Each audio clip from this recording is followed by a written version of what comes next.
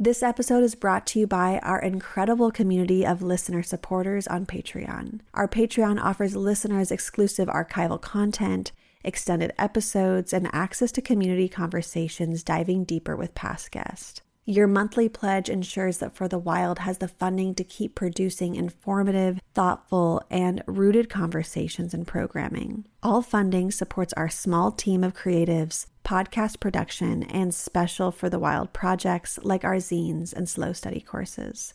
To support us on Patreon, please visit patreon.com/forthewild. Or if you would rather make a one-time donation or recurring donation outside of Patreon, please visit forthewild.world/donate. Hello and welcome to For the Wild podcast. I'm Ayana Young. Today I'm speaking with Francesca LIA Block. Magic, like art, like love, it is a practice. They're all one thing to me, frankly, but it is a practice and it takes a lot of work and daily diligence to commit to them. And we're being pulled. I'm constantly being pulled away, not just by the things I have to do to survive, but also the things that I don't have to do that somehow seduce me into thinking that I need them to survive. So, Francesca LIA Block, MFA, is the author of more than 25 books of fiction, nonfiction, short stories, and poetry, and has written screenplay adaptations for her work. She received the Spectrum Award, the Phoenix Award, the ALA Rainbow Award, and the 2005 Margaret A. Edwards Lifetime Achievement Award, as well as other citations from the American Library Association and from the New York Times Book Review, School Library Journal, and Publishers Weekly. Oh, Francesca, thank you so much for being with us today. I'm really looking forward to slowing down and having a really good and deep conversation with you. Thank you so much for having me. I'm really honored to be on this program. Well, I'm honored and appreciate your time, and I just feel really drawn to your work because I feel like so much of it really delicately balances the beauties and joys of life with the absolute pain and difficulties that come along with it. So as we open up this conversation, I'd really love to hear more about how you cultivate this balance and speak honestly to our confusing human existence. It's funny. I was just thinking about this topic before this, a little earlier this morning. When I drive across town, I'm going to the east side a lot more lately, and every block I'm feeling one or the other of those emotions. Like this sky with the pink clouds is making me want to cry, and then these people living under the bridge are making me want to cry in a different way, and it's always like that. I'm feeling both of those things almost all the time. And I remember having that since I was a child, except during the times when I've sort of numbed out and it's become too overwhelming to feel either of those things. But most of my life, I think, fortunately, I've been able to stay in touch with that. And it can be really challenging, but I think really rewarding as an artist and also just as a person. Yeah. Gosh, I'm thinking about so many of your book reviews and that I read in preparing for this conversation. And also there was something that you wrote on Twitter where you say, "You were born to make beauty in the slaughterhouse of the world. You were born to toil. You were born to love. Offer yourself up to the light of the golden eye of the sun, to the silver mouth of the moon, to the gods and goddesses of love. Loss is inevitable, but do not fear it." End quote. Oh, I really love that. I could really read that over and over again. And I just, there's so much I could ask about this quote, but definitely something coming to me. And please share more as it comes to you. But how do we remember to center beauty in our understanding of the world? I think just the consciousness to look for it, because when you start looking for it, it is everywhere. at least in many of our privileged lives. But I think nature provides it always for everyone, certainly. And one another, right? Our interpersonal relationships. So I think just awareness around it. I think as a writer, it helps me. I'm constantly trying to keep a record of it for the purpose of my work, because I want it to be the inspiration. I use it as inspiration. But it, of course, also then feeds my life because I am paying attention. Sometimes when it's hard to pay attention and I have the purpose of creating art, it brings me back to that. So I think not that you have to be an artist to do it, but whatever practice, whether it's taking pictures to remember, whether it's keeping journals, whether it's sharing with your friends, just keeping a record as a reminder of what exists around us. And certainly art too, right? Through music, I feel it. Through visual art, I feel it. Through books. The quote that you mentioned was inspired by the Egyptian Book of the Dead in this really beautiful translation, which I could send you the name. And it was, I was researching that for the novel House of Hearts. And then I was realizing that the Egyptian Book of the Dead is full of all my spiritual beliefs that I didn't even know were so specifically there. And that quote is a lot from that. Yeah, that's something I've yet to dive into, but I've had friends that have been really drawn to that book and have created entire practices and life ways based from it. So I know it's really powerful. So thank you. That's now on the list. And since it's still winter, that's a really good time to get into it. Yes. But yeah, it brings up a good point for me of how can literature give us permission to feel and experience beyond what we would normally find in the confines of our daily lives, and how might this allow us to explore ourselves, the world around us more deeply? I think, again, because of my work, I'm reading a lot to help my students to strengthen my own work. I'm looking at it through the lens of craft. But of course, what is really amazing about these books, it's often the themes. And when we revisit some of the great classic books, and we might think, well, it's a classic, so therefore, is it really going to be relevant? And then you go back and you see these lessons in these books. I only in the last maybe 5 years, I believe, read Invisible Man by Ralph Ellison, and I had somehow missed it growing up. And I thought, every single one of my students needs to read and reread this. It is so amazingly relevant for today. And craft-wise, it's perfect. It's a perfect creation.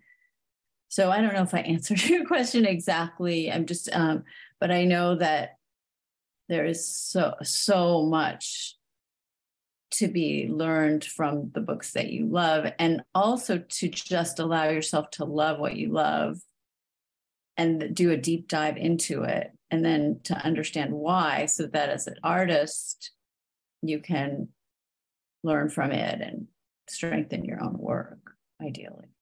Yeah, it's almost like apprenticing with the teachers and the, whether it's our teachers, our elders, like folks that we respect. And I wonder where that desire or practice of apprenticeship has gone, because I really think about that a lot with children I know in my community, and how our education has shifted so much, and how there were times in our human history where we really practiced and apprenticed and honed skills for years. and how that shaped us and our human experience and our relationships and our craft. Or our crafts. So I really appreciate thinking about that when we read, we're almost taking time to be with mentors in a sense. And that's really beautiful. It's that I love the way you're phrasing it. And I think that certainly in The Thorn Necklace, which is my memoir and craft book, I talk about find a mentor is one of the principles of writing from how to be a writer in the world for me personally. And then I talk about, well, I was really fortunate. I have to have it in my dad, but a lot of people might not have that. They're and maybe a teacher, but you might not have that. But yes, I talk about books. It's right there in the book. I've been lucky to be a teacher, to have, I've worked with some of my students for over 10 years. And I think not only is it really hopefully helpful to them, I find for myself, I learned so much about the craft by teaching the craft, and again, I'm turning to the books to deconstruct and help demystify some of this magic that it's still magical, but to try to understand how this magic is done. So I really feel that perhaps in this world of mentoring writers, that model exists in a nice way. So I feel really fortunate to have that. Mm-hmm. Yeah, speaking of The Thorn Necklace, which really, I think, focused on the power of creative process and the healing journey, I'm wondering about your own journey and how it's evolved in your years as a writer and what magic the written word contains for healing from varying perspectives of life. It certainly helped me profoundly. I really would say it sounds a little dramatic, but I do feel it sort of saved my life or saved my sanity. I always went to writing as a way to help calm my anxiety, understand the world, connect to others. As I became published, it was a lot easier to actually connect to others through it. And I feel extremely lucky for that. And the bonds that have developed through my writing, most of my relationships actually started through someone either reading my work or a student or a friend who, I share work with, went to school with. So teachers of mine. So it's been healing in so many ways, both the internal process of just getting the story down, and then the more external process of sharing it and connecting and hopefully helping someone else. I've had that experience too, where people have been in really painful circumstances and have felt heard or understood through something that they've read, maybe that I've written. I read a book that I love. I think you'd really like if you have not read it, called The Midnight Disease. And it's about hypergraphia. And this woman who had, she's a neurologist. She had a terrible trauma and couldn't stop writing. And later, when she healed some from it, she wrote a book based on these sort of endless writings covering the pages and pages, sort of ramblings in a way.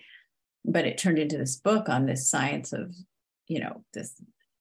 the way that writing actually changes brain chemistry and can be a source of healing. They did a study on Holocaust survivors, and they said that the two things that helped were telling their story rather, and massage. So both things that get something out of the body in a way. And I think writing is a form of that too, or has been for me. Mm-hmm. I'm kind of being drawn to as we speak about healing, also speak about pleasure. And I really love in your books that they offer these pathways to give ourselves permission to be present and to find pleasure within our environments and our inner selves. And so I'm interested in the role of pleasure both within your books for the characters and within the act of reading and imagining itself. I know that I get a lot of pleasure writing about my characters experiencing pleasure. So I've always just done that for myself, and hopefully that has translated. I tell my students, write about the things that you're obsessed with. And don't worry if there's something that you think is insignificant. Because if you're passionate about the basmati rice, the dal, with ginger, I mean, like it, whatever it might be, it, and you write about it with specificity and passion and detail, the reader's going to have that visceral response, and they're going to be able to derive pleasure out of it too. So I really tried to do that. And when I was very young, I went to hear the band X play. And I remember, I was, late teens. I remember watching the people move to the music and thinking, I want to write something that makes people feel viscerally the way music makes me feel, because no other art form gets into my body in that same way. And so that's another motivation for me when I'm working. It's how can I make someone else feel, and not always just pleasure, sometimes it is pain, but feel in a visceral way what I'm feeling. Maybe selfishly to make me feel less alone, but also hopefully to give them something, some kind of a gift and then maybe they are if they are also writers, they might think about ways to go deep into their own experience to translate it so that someone else can feel and experience that. And then that, of course, is, I think, empathy starts there. Mm-hmm. I really see the wisdom in this, because I think when people are passionate and in love and present with what they're working on, speaking to, writing on, I know I get drawn in. I mean, as soon as you started speaking about rice and dal and ginger, I was like, oh yeah, like if somebody were really passionately writing about that, I'd want to know more. And it's not maybe something that it would be my go-to if somebody said, well, what are your interests? Maybe I wouldn't say that, but if somebody were really into that, I'd be like, yeah. And I think there's so much beauty in that itself, because in a sense, it's also taken out of the capitalist model of how do we find joy, or how to, it's like finding our interest again, or I don't know if that's the way to say it, but it doesn't cost us anything to feel passionately, to write passionately, to share passionately with what we're drawn to in this world. And I think that actually makes us healthier humans. It revitalizes our relationships with ourselves and others. And I think it's it's almost a practice of gratitude as well, because when we're focusing on what we love and what we're passionate about, we're in a creative, grateful state. Absolutely. Yes. Yeah. I'm not necessarily a writer, but now I'm like, wow, I'm like, okay, where's my journal? Because this seems like something that would actually uplift me throughout the day and focus my mind. I was just speaking with somebody about mental hygiene, and it's really easy, I know for me personally, to start feeding, whether it's negative thoughts or anxious thoughts or just things that aren't necessarily reality, but I can really make them reality in my mind, and then I live by that. And so, one of my mentors was like, okay, Ayana, like mental hygiene, you need to reel this one back in. And I thought, and so again, it connects to what you're saying for me, because when we're in these practices of passion, love, gratitude, it is mental hygiene. We are cleaning up the corners of our mind, and we're refocusing ourselves on on things that bring us life rather than everything else that can just seep into us so easily. You know, it's not hard now, especially with all the media and just all the emotional pain that so many of us feel. I think it's really easy to get bogged down by fears and stresses and all that stuff. So, yeah, I'm feeling very grateful to be reminded of these practices, because I think it's also empowering. Like, we don't need to be stuck. It's another way to like come back to the pleasure and the beauty of life. And yeah, so thank you. Yes, thank you. No, and it's true. It's thinking about being in the flow of something, which isn't always easy to get into the flow. But when I am writing, when I am dancing, when I am listening to music, when I am teaching or talking about writing with someone else, I walking in nature, you know, with my dogs, there's no cost to those things, and they are so completely consuming for me that it pushes the anxiety away in this really powerful way without trying to force a positivity. You know, I think I'm not good at saying, well, just see the bright side. You know, that's not, if the more I do that, the more I'll sort of see the dark side. But if I do something actively, engaged with the world actively, that's when I can start feeling so much better. So I think that's, and it's interesting when you bring up capitalism in the sense that, as you say, these aren't things that we have to depend on that model for in the same way, mostly. So a good reminder for me too, because it is so easy. And just being with people you love, really, that's the number one thing. Without phones around, the distractions. Yeah.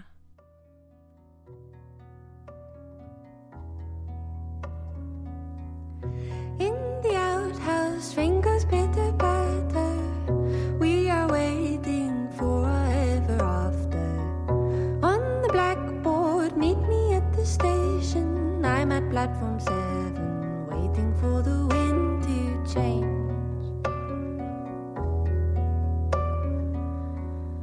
Hold his neck up, lifeless like a turkey, limp and feeling breathless, pressed upon the coffee stand.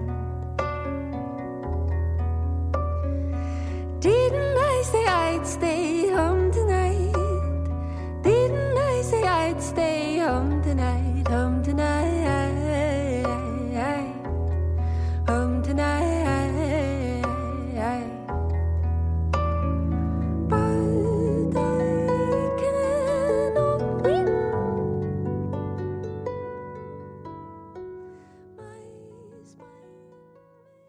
Yeah, I wonder, there's an interview you did with Sex Magic podcast, and you said, quote, "The books make me aware of what I need to learn," end quote. And I'm wondering, how does the process of reflection and refraction through storytelling alter both the listener and the storyteller?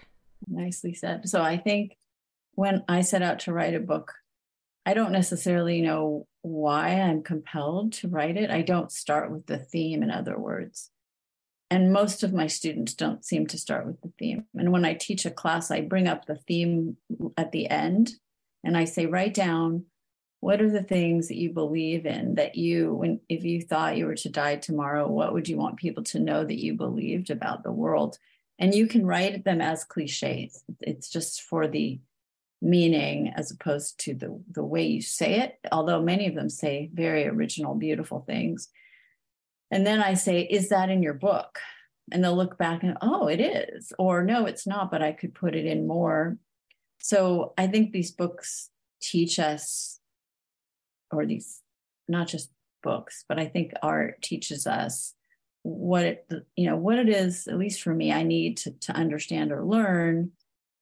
When I wrote House of Cards, I didn't understand that I knew there was a myth that I was very drawn to.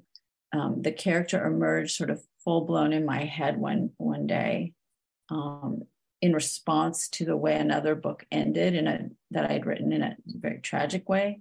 And this character came to avenge that character. And I had these elements. I knew it was going to be set in the Salton Sea. That's all I knew. And I discovered the story as I went, and I discovered ultimately that the story was a search for love, but not as much the romantic love that's depicted, but finding the self and putting the self back together. So that was something that I had to, wander through the desert for a long time to discover. Interestingly, this is a little bit of a tangent, but my beloved therapist of many years, speaking of mentors, passed away, got very sick and passed away within the year. It was a few years ago. And I was having trouble going to see anyone else because she was such my soulmate, mentor. And I found a woman I liked, and I still wasn't sure because it was just hard to attach again.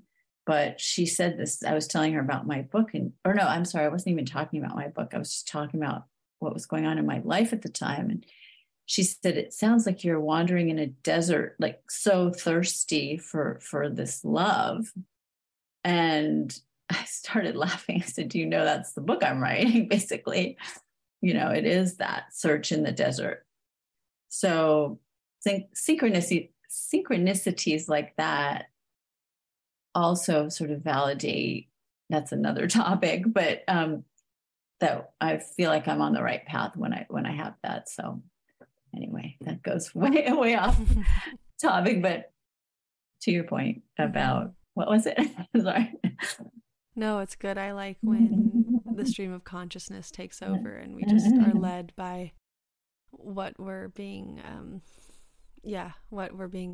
I'm sorry, theme. That was it. No, I like when that happens. We just get taken by the stream. But I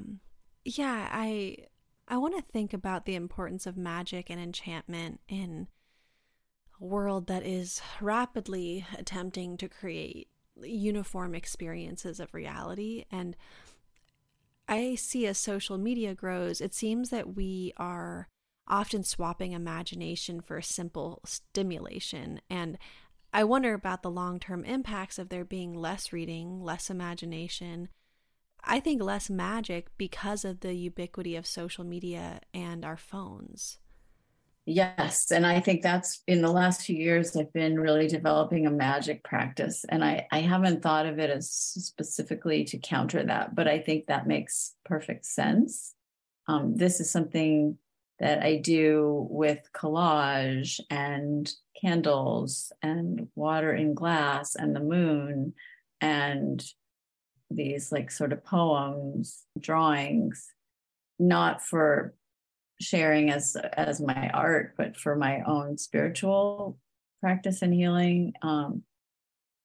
And zero phones and zero, posts and photos of myself or whatever, the stuff that we do. I don't know. Anyway, so I think that magic, like art, like love, it is a practice. They're all one thing to me, frankly, but it is a practice, and it takes a lot of work and daily diligence to commit to them. And we're being pulled. I mean, I'm constantly being pulled away, not just by the things I have to do to survive, but also the things that I don't have to do that somehow seduce me into thinking that I need them to survive. So I think it's this interest in spirituality and mysticism and magic and tarot, astrology that, is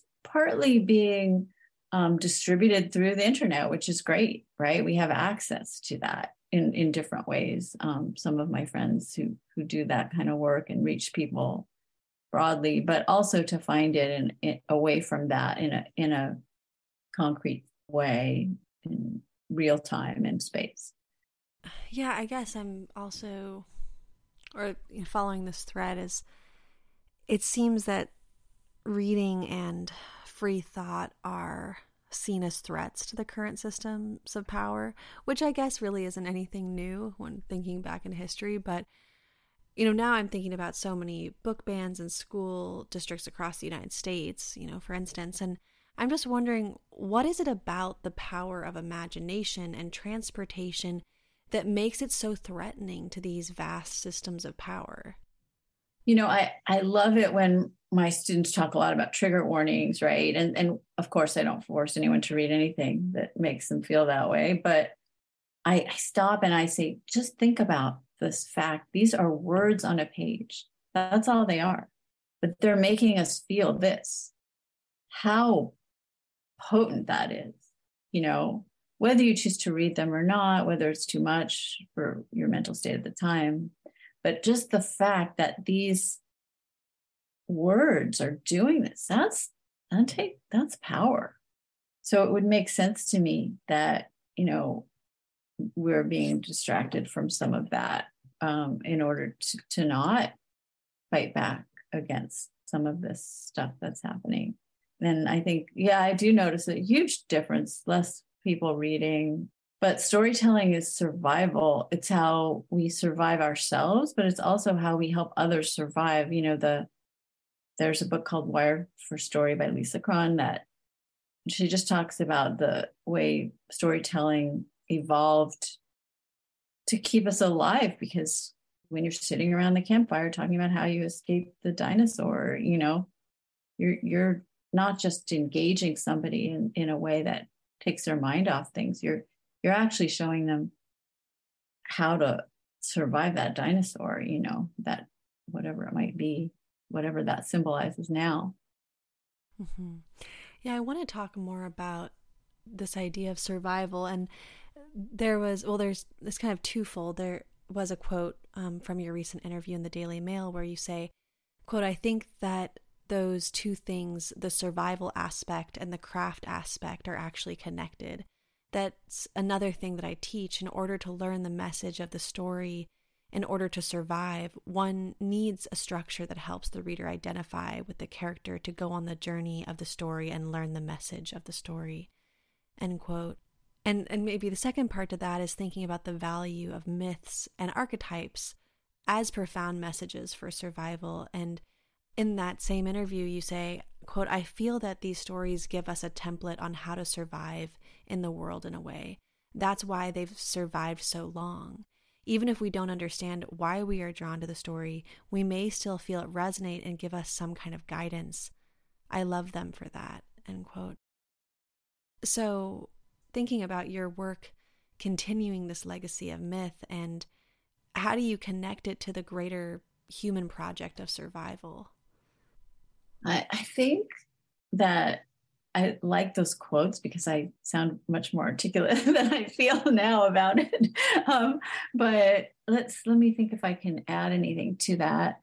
Thank you for sharing them. I think that, as I said with House of Hearts, I didn't know why I was drawn to the particular myth. I have others too, like Orpheus is one, Persephone. I just keep going to them, trying to understand why, and maybe I'll never fully understand why, but there is something about going into the underworld, about seeking the beloved, about piecing someone back together that resonates for me as a human in the world. So I think just following that desire to understand ourselves and looking to these mentor stories, as you kind of created that metaphor at the beginning, I know for me it's just been essential. And I'm always trying to encourage people to follow that path. And I think the craft aspect of that is just, how do you make the reader care as much as you do about this story and this character, so that they will also understand this message that the myth imparts. So whether that is making a character gifted in a special way, flawed in a certain way, whether it's making sure they have a clear want or desire, a strong antagonist, whether it's about seeing them change, which I think is really the basic of principle of a story is, how does someone change over the course of the story, which is a guide for how do we survive change, which is inevitable in our own lives. Mm-hmm. Yeah, it's interesting because I'm like, this change that's inevitable. I'm thinking about the book you wrote called Love in the Time of Global Warming. And I think it's interesting how you captured human emotions and setting regarding a process that we still don't even know the full ramifications of. Mm-hmm. And so I think the question of inevitability and the mystery and how those two things connect, because like, even, of course, death is coming for all of us, you know, like that's inevitable, but there's a great mystery of how we're going to live until that moment. And similarly with climate change, I think it signifies a death, a grand death of many different species, of ecosystems, of ourselves in many ways, of our history and legacies. But yet again, we see it happening, and sure, we have data and we can point to graphs, but ultimately we don't know how it's going to unfold, and we don't know when the next natural disaster will hit, or where, or how severe. I mean, there's just so much that is so it's interesting. It's like inevitability and mystery. I keep going back to these two words, and I think you were able to work with those two themes really well, and I wonder if you have any thoughts on that. I love the word mystery, you know, and for me, there's a spirituality that is very redemptive in the face of the inevitability of change. And change also is not always, it's scary, but it's often a really positive thing, right? Birth is change too. So love is change too. So I think growth, you know, all these things, healing. I think though, for me, it's this idea that something goes on and continues no matter what. And again, I would call it love. I would call it art. I would call it spirituality. I would call it magic. They're all really one thing to me. But I mean, this is it's maybe the first time I've said this publicly, and when I say it privately, people just look at me like, what are you talking about? But it's just my reality of my spiritual beliefs are based in the idea that for me, just for me personally, when my children were born, I had this sense that I was, you know, almost complete. There was still a missing piece, but that I was complete in finding their souls again. It just felt so clear to me. And I felt that way with a few other people in my life as well. And I think that feeling, however whatever it looks like for an individual, might be very different. It doesn't have to be the birth of a child, but love or whatever, you know, it goes on. It's eternal for me. So that's how I deal with a lot of these feelings of fear and of change. And I guess that word mystery goes along with that too, because I don't understand it. It's why I'm so inarticulate as I talk about it now, but I know it's real. I believe in it, just like I believe in the mystery of, you know, the universe. Mm-hmm. Yeah. Thinking about like love, mystery, magic, enchantment, they're all touching each other in one way or another. And I wonder, in times like these, how we turn to magic and enchantment. How do we imbue the places in which we live with this degree of magic, as you often do in the landscape of California? Because if we know that we are directly connected to the earth and there really is no separation there, I think that to imbue our environments around us with that, I love the word enchantment, because I think there's so much respect in that word.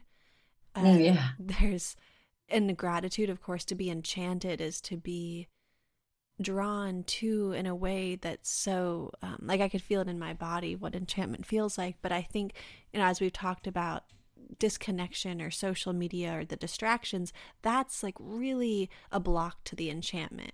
And if we're so focused on our phones or taken to some other place, it's really hard to imbue just outside our window with enchantment. We may not even see the enchantment. I think that's part of it.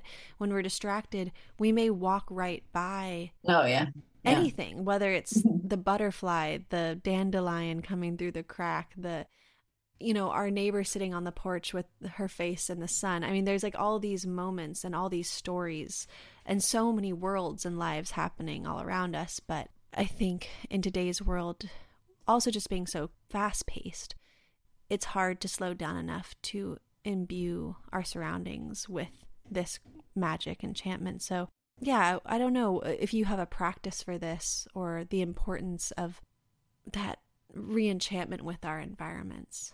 Yeah, I do want to say one thing, just back to the words magic, enchantment. I was teaching a class on fairy tales and magical realism. I do a lot of that, and I was researching the meaning of the word of fairy tale, and there's a Tolkien quote about not being able to define magic. Really, it's something that is ephemeral, and you can't quite ever define it. So I'm constantly looking for ways to understand and express it better. And words, sometimes I love words so much, but not a lot of times language isn't even enough. But that's sort of an aside.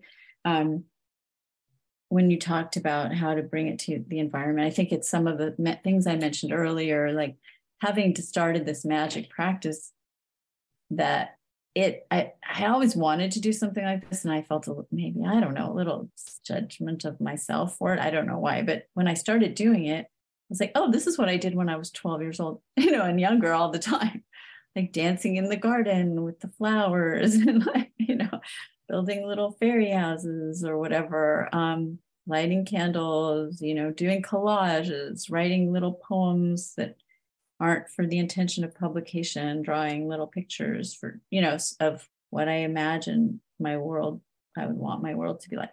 So always dogs always help with that for me in my whole life, animals in general. But for me, it's been pretty spiritual, deep relationships with these dogs I've found mostly.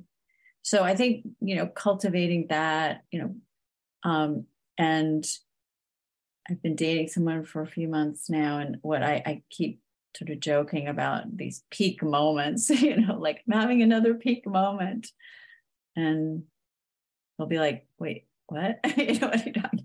But it's just because I'm paying attention so much when I'm with him, and I'm honoring that moment to moment sort of experience. So I'm seeing stuff much more often. I had that also when my children were young, because I was just so focused in on them and my relationship with them in the moment, the care and the love.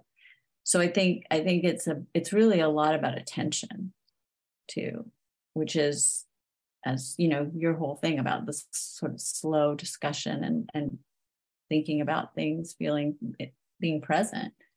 It's powerful.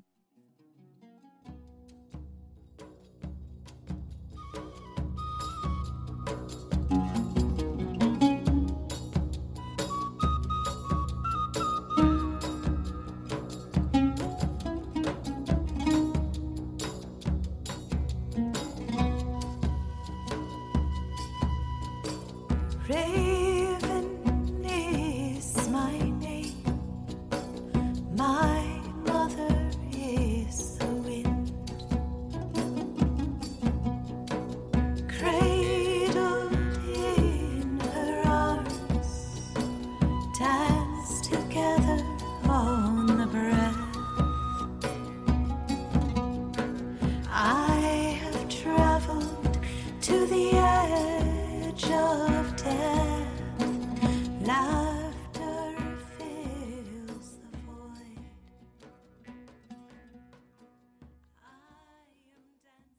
There's so many things to ask you, and I know our time is getting shorter, but there's definitely a theme that I wanted to bring up, which is the hero's journey and the journey of womanhood.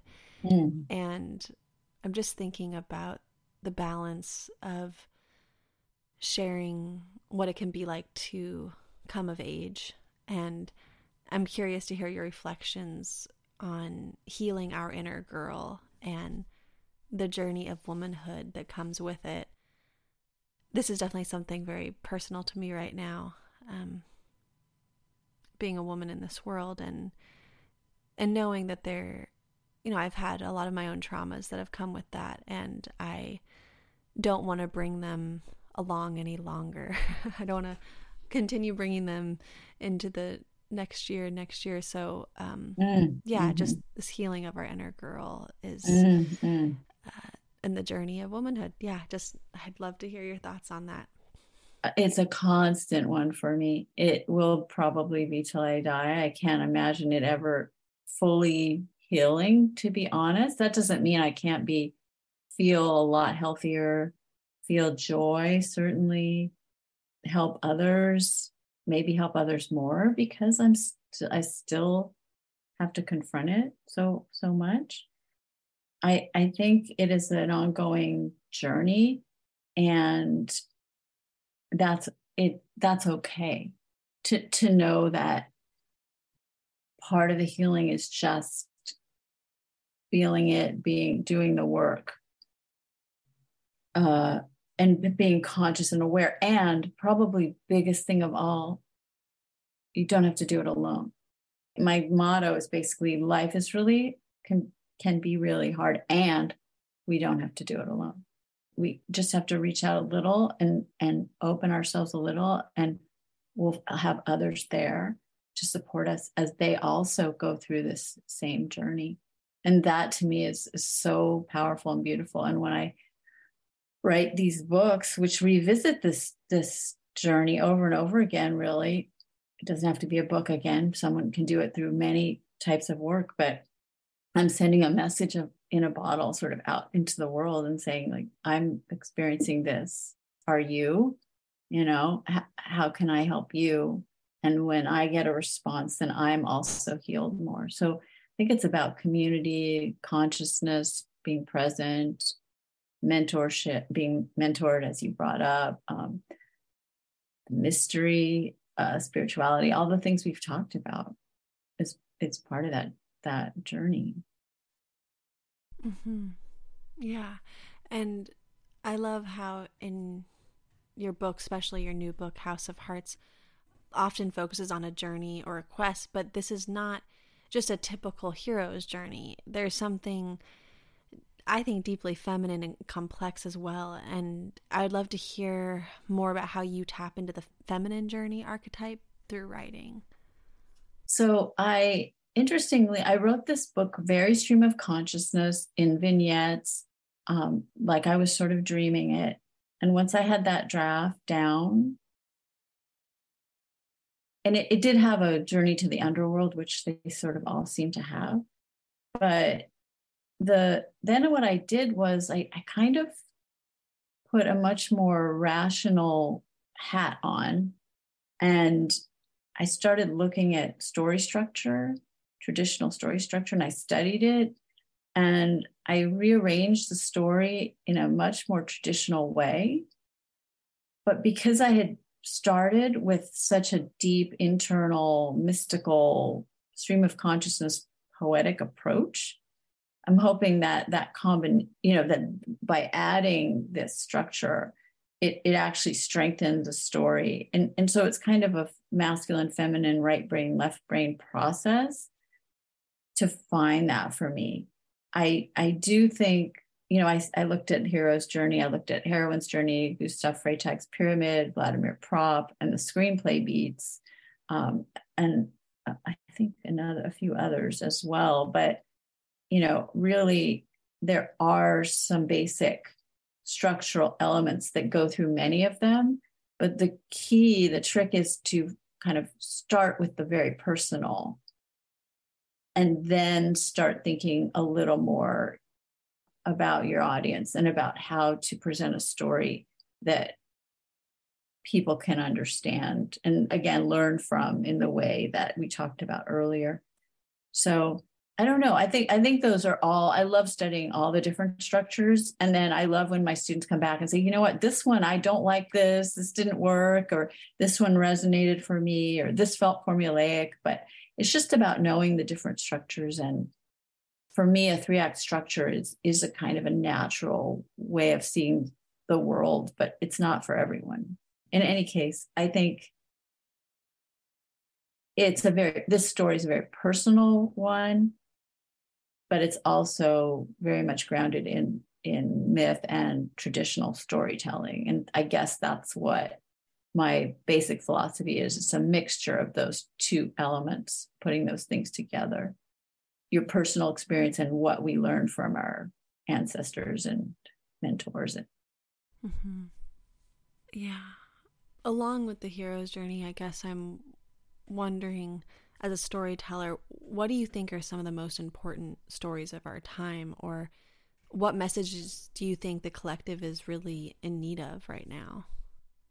Well, of course, this whole movement now for diverse voices, all this is hugely life-changing, important, world changing. I think that is probably the biggest thing I've seen is the biggest thing I've seen in my lifetime as far as a paradigm shift. And to be in the midst of it is really exciting.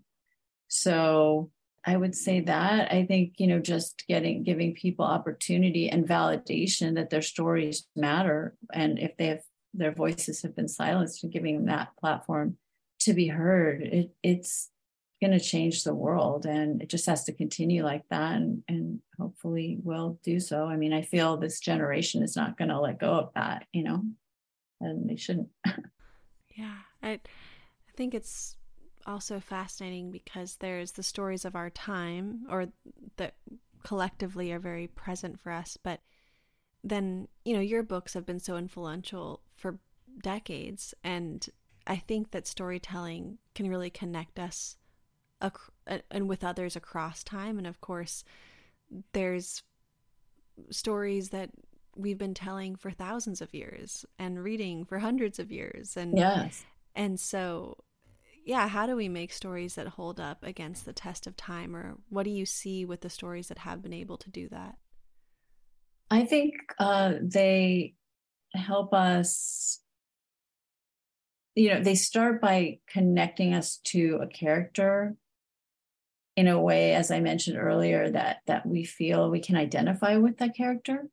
And there are craft techniques that do that I talk a lot about in my classes. But, they start with that, and then they often go on some kind of a journey and teach something thematically.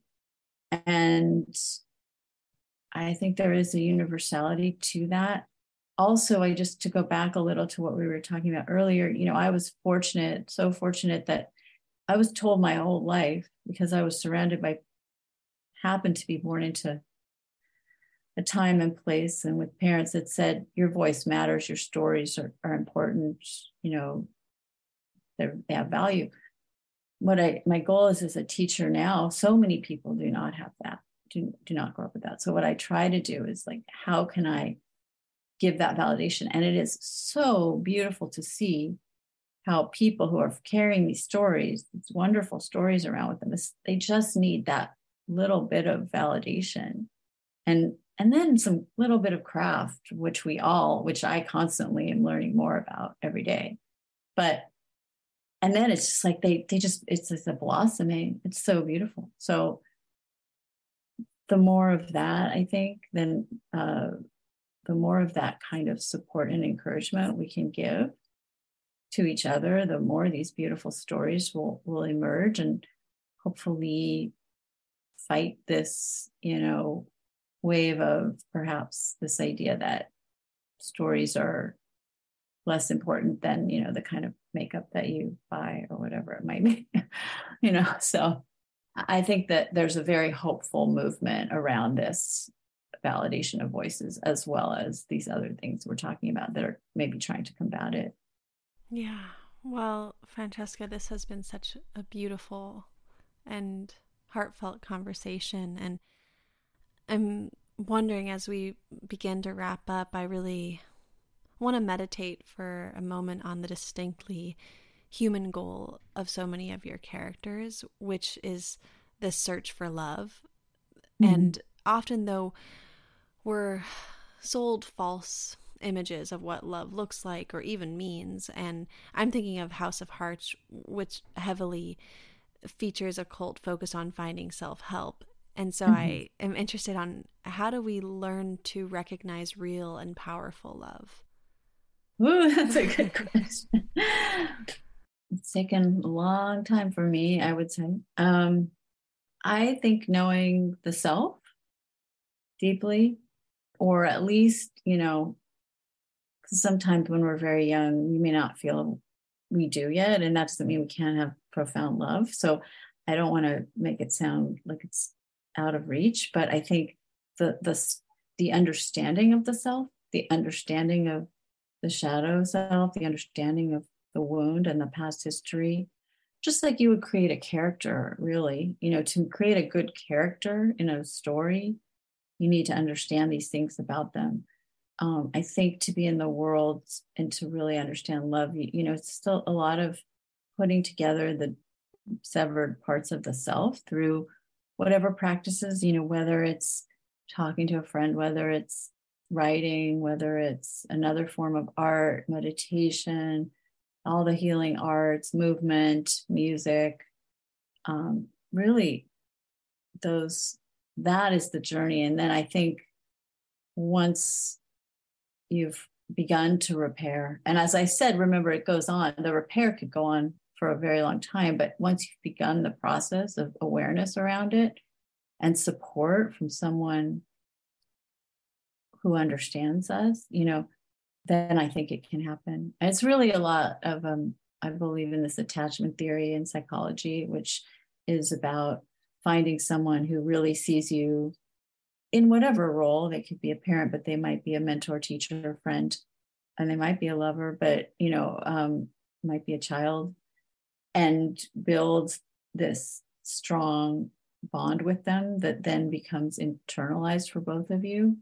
And I think that strengthening those relationships strengthen the self, and then allow for more loving relationships to grow out of that. But I'm still figuring it out.